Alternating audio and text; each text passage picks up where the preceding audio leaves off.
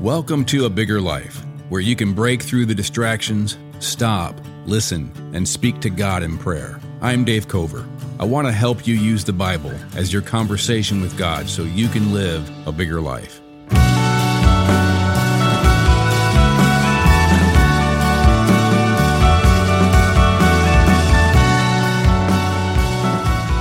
Before we get into it, just want to let you know that A Bigger Life is on Twitter. If you want to follow us at A Bigger Life Pod on Twitter, you can find out when new releases of episodes, anything else that we want to do that might be supplemental material to our podcast episodes. And so you can follow us at A Bigger Life Pod. And also, if you want to follow me, Dave Cover on Twitter as well. I want to spend one more episode on Psalm 89. It's just a fascinating psalm, and I feel bad because I don't feel like I'm doing it justice, to be honest with you, in these episodes, because it really is a glimpse into the bigger story. For me, if you followed this podcast, you know that for me, understanding my life, seeing my life inside the bigger story is what motivates me to want to walk with God. It motivates me to resist temptation. It motivates me to fight the fight of faith, finish the race. All these kinds of things that make the Christian life hard become a lot easier when we see our life inside the bigger story. When we understand what's being told here in Psalm 89, we see the bigger story we've looked at, that God is the creator of this universe, that we're part of this long story, this ancient story that is heading somewhere. We're part of a bigger story that is going to be fulfilled through this covenant promise that God made with David in 2 Samuel chapter 7. And if you don't understand that promise that God made with David, you're really not going to understand the gospel in the New Testament, because the New Testament is constantly coming back to this promise that God made with David. And it's one of the reasons why Jesus says, after he rises from the dead, he tells his disciples, in Luke 24:44, I've told you this before, I'm going to say it again, that everything that was written about me in the Psalms must be fulfilled. So when we look at the Psalms, we need to look for Jesus, and we need to find the bigger story that our life is in. It really is a fascinating thing for me when I understand these Psalms written centuries before the birth of Jesus, and how there's been this conspiracy, not of people, but of the Holy Spirit, writing through human authors, writing things beyond their own knowledge, that's giving us a glimpse into this bigger story of what God is doing in human history, what God is doing in this world, what God is doing for his creation through this long story of all that God is for us and is going to accomplish for us through Jesus, the perfect human king, God himself, who came in this promise to David that we see in verse 4, I will establish your offspring forever and build your throne for all generations. This promise of this forever king that's going to be a son of David and is going to be the fulfillment of the foreverness of God's story, God's promise for the earth. It's going to take us back to his promise, his declaration in Genesis 1:26 of creating human beings in his image, to reflect his glory and his love, to care for his creation, continue the work of his creation. All of that is fulfilled by Jesus taking back that promise on the part of humanity, being the perfect human king, and we reign with him. We are co-heirs with him, and we fulfill that declaration of day 6 in Christ. It really is a fascinating thing the more you get into what the Bible says all the way through the Old Testament and all the way through the New Testament, about this one story, ultimately about Jesus. Now, there's one more thing in Psalm 89 that's part of the bigger story, but it shows how the bigger story is bigger yet. It's bigger than just what we've been talking about, and I really haven't been talking about how these Psalms have been pointing to this. I've sort of skipped over these parts because I wasn't really quite sure how to get into it. I don't want to give a seminary lecture, but it is fascinating to see how the Bible is constantly pointing to this reality of angelic beings. Angelic's not even the right word. They're not really called angelic in the Old Testament. Sometimes they are, but other times they're called cherubim and seraphim. They're these mysterious spiritual beings that show that we're part of this bigger story, a drama that is taking place in the spiritual realm that is interacting with the physical earth, the physical realm, the human story. There are two parallel dramas happening side by side in the Bible. And the majority of the Bible is talking about the human drama as it relates to God's plan for humanity and the earth, and a restored humanity in Christ. But there's another drama taking place parallel to this. Indeed, the human drama is taking place inside the other drama of the spiritual drama, and we see that here in Psalm 89, verse 5. Let the heavens praise your wonders, Yahweh, your faithfulness in the assembly of the holy ones. Now, when it's talking about the assembly of the holy ones, in this context, it's talking about these spiritual beings. Verse 6, for who in the skies can compare to Yahweh? Who among the heavenly beings is like Yahweh? Now, that word heavenly beings in the Hebrew, it literally is sons of God. Who among the sons of God is like Yahweh? Now, the reason why the translators said heavenly beings is because that's what the sons of God in the Old Testament are referring to. Verse 7, a God greatly to be feared in the council of the holy ones, and awesome above all who are around him, O Lord God of hosts. When we've been reading this God of hosts, Lord of hosts, Yahweh, God of hosts, we've kind of been moving on, but that host is always talking about this. God is surrounded by the presence of spiritual beings, an army of hosts, of spiritual beings that are carrying out his will. The council of the holy ones is elsewhere referred to as the divine council. These heavenly beings, it says in verse 6, are those who reside in the skies. And so the biblical worldview, there's a lot of mystery because, there's the idea of in the skies and the heavens is where these spiritual beings reside. And it's just a way of saying they're invisible. They reside in a different dimension that interacts with this physical world. They appear sometimes, disappear other times. But it is part of the story that our lives are in. Even in the gospel, the very first pages of the Bible, an angel of the Lord, it says in Matthew chapter 1, verse 20, appears to Joseph in a dream. And the words he says are, Joseph, son of David, do not be afraid to take Mary home as your wife, because what is conceived in her is from the Holy Spirit. The key here is that Joseph was identified by the angel as the son of David. This son is going to fulfill this promise to David. So in the Gospel of Luke, chapter 1, verse 26, it says, in the 6th month of Elizabeth's pregnancy. Now, Elizabeth is the wife of Zechariah, who's a priest in Jerusalem. It says, God sent the angel Gabriel to Nazareth, a town in Galilee, to a virgin pledged to be married to a man named Joseph, a descendant of David. The virgin's name was Mary. The angel went to her and said, greetings, you who are highly favored. The Lord is with you. Mary was greatly troubled at his words and wondered what kind of greeting this might be. But the angel said to her, do not be afraid, which is always what angels have to say when they appear. So there must be something about their presence beyond just being startled. This is after the conversation has begun. There's something about their presence that is obviously inspiring fear on the part of anyone who sees them. They always have to say, do not be afraid. So he says, do not be afraid, Mary. You have found favor with God. You will conceive and give birth to a son, and you are to call him Jesus, which is this Hebrew word, Yeshua. He delivers. Yahweh delivers. He will be great and will be called the Son of the Most High.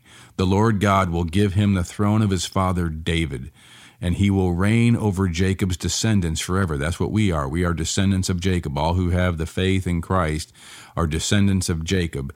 And he will reign over Jacob's descendants forever. His kingdom will never end. So the announcement of the angel to Mary is about this son of David who's going to reign on Jesus' throne forever. This is the fulfillment of what we're reading even here in Psalm 89. It's the fulfillment of the covenant God makes with David in 2 Samuel chapter 7.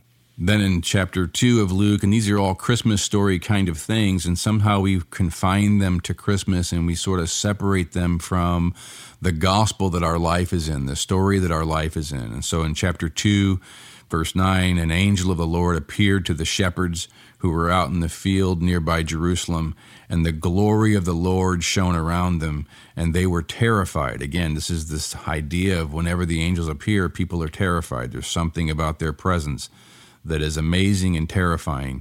But the angel said to them, "Do not be afraid. I bring you good news that will cause great joy for all the people." Now listen to this. He says, "Today in the town of David, a Savior has been born to you. He is the Messiah, the Lord. He's the Christ. He's the King that was promised, this descendant of David who was promised."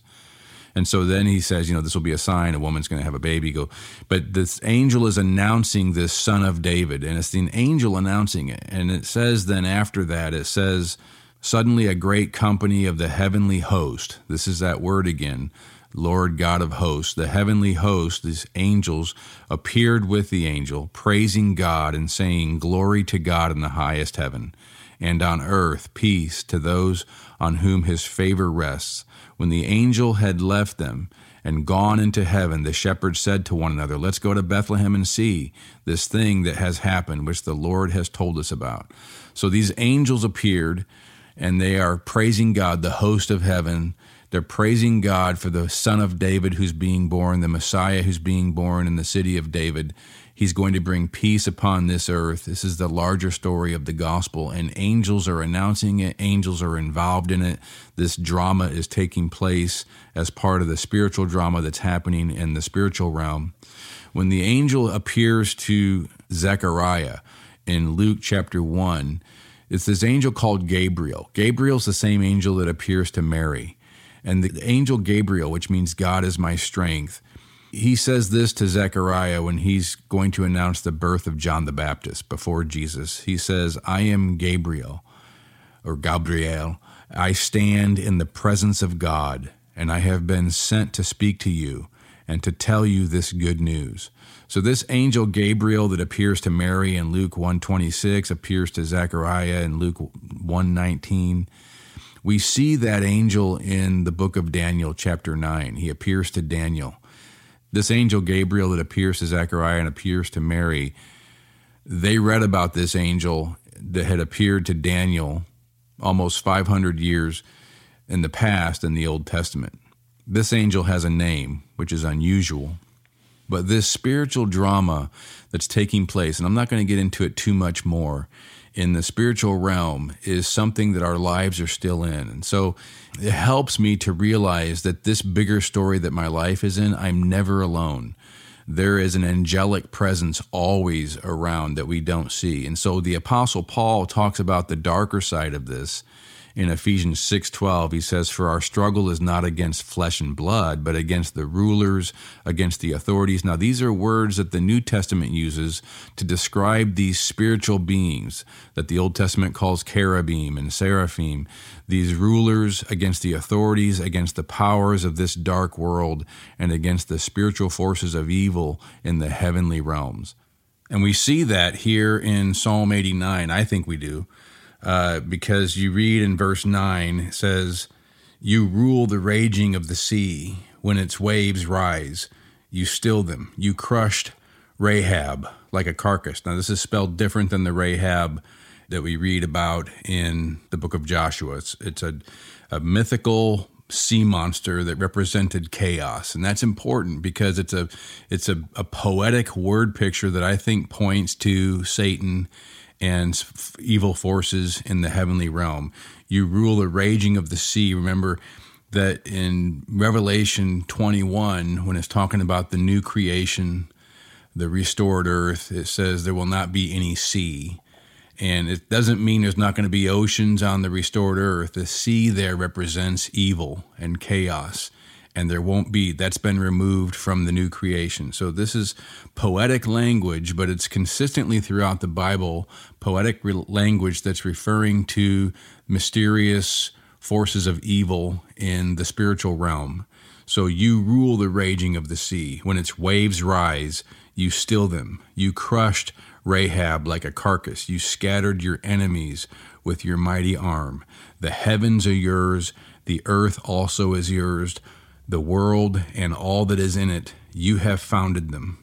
Now, again, the reason I think this is talking about spiritual forces of evil in the heavenly places that Paul is talking about, because I think the Bible is referring to this when Paul's talking about the full scope of the gospel, the full scope of what Christ has done, this Son of David. Paul says in Colossians 1:19, "For God was pleased to have all his fullness dwell in him," talking about Jesus, the human. All God's fullness dwell in him, and through him to reconcile to himself all things, whether things on earth or things in heaven, by making peace through his blood shed on the cross. And then he will say in chapter 2, verse 15, having disarmed the powers and authorities, he made a public spectacle of them, triumphing over them by the cross. Now, these powers and authorities, he's talking about, there's Paul's words for these spiritual beings in the spiritual realm. So through this promised king on the throne of David, this forever king, the Bible talks in past tense of future events. And the Bible talks that way in the Old Testament because this is a future event in the death and resurrection of Jesus. But the Bible also talks this way in the New Testament because it's an already not yet kind of thing. Christ has already risen from the dead. The new creation has already started, but it is not yet completed. But we see this, again, if we think about it in these terms, when you read Psalm 89, verse 9, you rule the raging of the sea.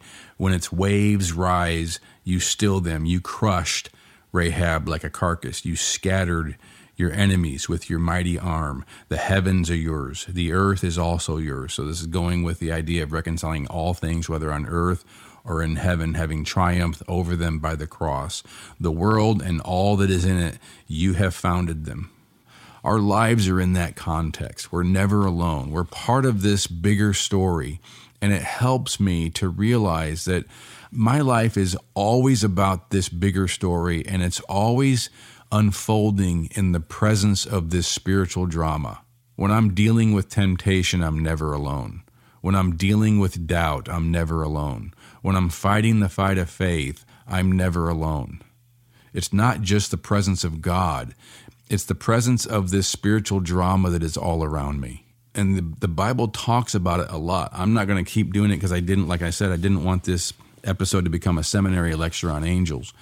But this psalm, when it's talking about then, let the heavens praise your wonders, O Lord, it's not just talking about the physical universe. It's talking about the spiritual beings in the heavenly places, your faithfulness in the assembly of the holy ones. For who in the skies can compare to the Lord? And who among the heavenly beings is like the Lord? Now, again, the Lord there is Yahweh. It's what the name of God, and it's translated Lord for lots of reasons we're not going to get into now. Verse 7, a God greatly to be feared in the council of the holy ones, and awesome above all who are around him, O Lord, God of hosts. Now you have to use your imagination to see this. This is a reality seen with the eyes of our heart. The reality of your life in the context of holy beings and in the context of unholy beings that are in the unseen realm. And it very much matters what we choose to do. A lot of times the Apostle Paul talks about our behavior in respect to the presence of angels. So he writes to Timothy in 1 Timothy 5:21, he says, I charge you in the sight of God and Christ Jesus and the elect angels. The elect angels are those who are on the good side. They're God's angels. They're holy. The elect angels. So let me read it again. I charge you in the sight of God and Christ Jesus and the elect angels to keep these instructions without partiality and to do nothing out of favoritism. In other words, what he's saying to Timothy is, look, God, Christ Jesus, you're in the sight of God, you're in the presence of God, you're in the presence of Jesus Christ, the King, and you're in the presence of his holy angels. So in his presence, in their presence, make sure that you don't disobey these commandments. Keep this charge. It matters. It matters to them. It matters to Christ. It matters to God. Don't lose sight of the stage that the drama of your life is on. Now, in our next episode, I'm going to talk about how this reality related to Jesus and his life and his prayer life. But today I just want to focus on what we're seeing here in Psalm 89, that in the context of our worship, in the context of our prayer, we see our praise in the presence of the spiritual world as well, that our praise is part of this spiritual drama. When I praise God out loud with my mouth, I'm joining the holy angels who are praising God before his presence, and I'm praising God in the presence of spiritual forces of evil in the heavenly realm.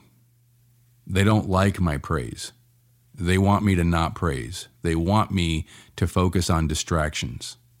But when I praise God aloud with my mouth, they hear it, and I'm declaring my faith, and I'm declaring my allegiance to Jesus as my King. I'm declaring my allegiance to Yahweh as my God, and I'm declaring that no being in the heavenly realm compares to Yahweh, compares to the I Am, the one who is the source of all existence, the one who is the giver of all life, including these spiritual beings. And many of them are in rebellion against him, and that drama is still unfolding. And we are inside that drama. We are inside that war. And what we do matters, and our allegiance to Yahweh matters, and our declaration of our allegiance to him matters. And there is a power that is unleashed in our lives when we praise God out loud with our mouth. And so that's what this verse says in verse 1. I will sing of the steadfast love of Yahweh forever. With my mouth I will make known your faithfulness. For I said, steadfast love will be built up forever. In the heavens you will establish your faithfulness.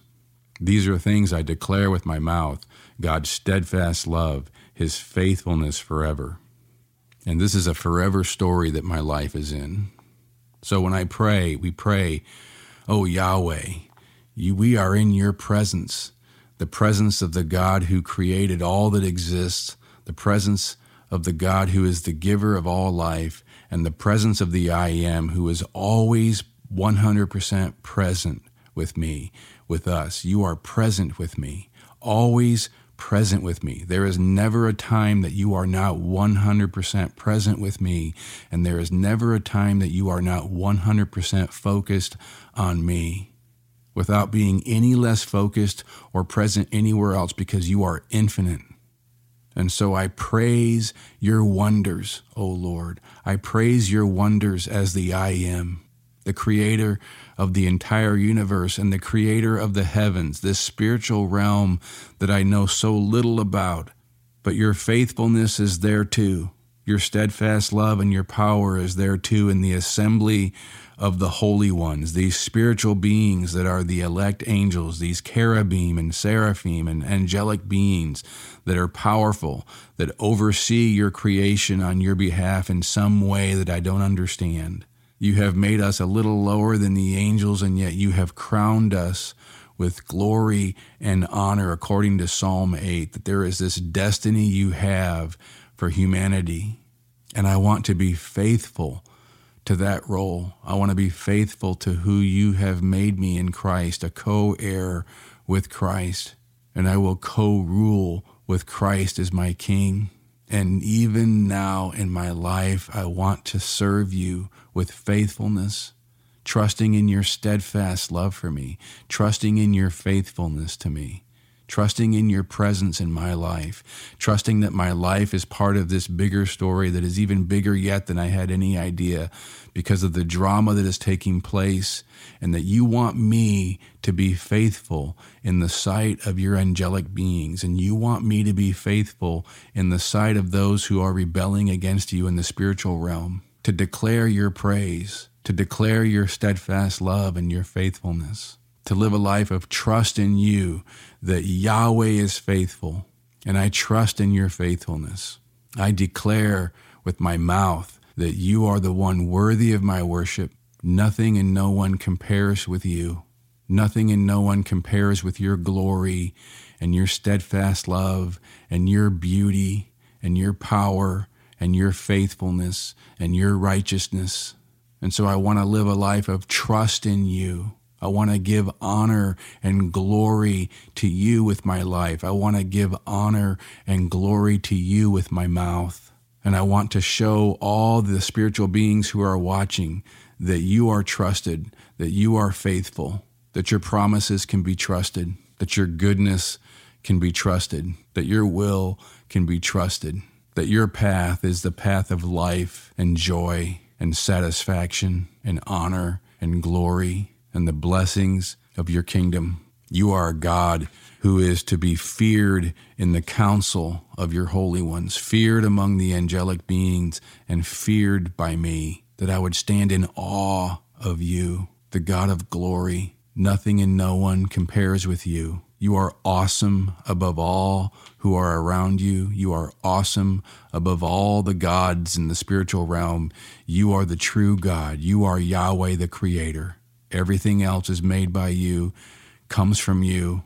You are Lord, God of hosts, and your will be done on earth as it is in heaven. Your restoration will come, and I want to be part of it now. Your resurrection will come, and I trust in the risen one now, Christ my King. I live in light of your resurrection. I live in light of your power. I live in light of your glory, in light of your presence, of your steadfast love and your faithfulness, because you have promised forever the reign of the Christ, the Messiah, the Son of David. Forever his throne is established. Forever his love will rule upon the earth. He has already risen from the dead, and forever that is the story I want my life to be in, to stand in awe of you, to live in the awesomeness of your presence and the awesomeness of your beauty and the awesomeness of your goodness and the awesomeness of your steadfast love and your faithfulness and your righteousness. And so today, this is the day the Lord has made, and I will rejoice and be glad in it. Today, I will walk in the good works that you have already prepared beforehand for me to walk into, because I am newly created in Christ Jesus. Today, I stand with you. I bow to you. With my mouth, I give praise to you and declare my allegiance to you. In Jesus' name, amen. Thanks for listening to A Bigger Life, a podcast of The Crossing, a church in Columbia, Missouri. If you enjoyed this episode, please subscribe and give it a rating so people can find this content more easily, or consider texting it to a friend or posting it on social media. Thanks for listening.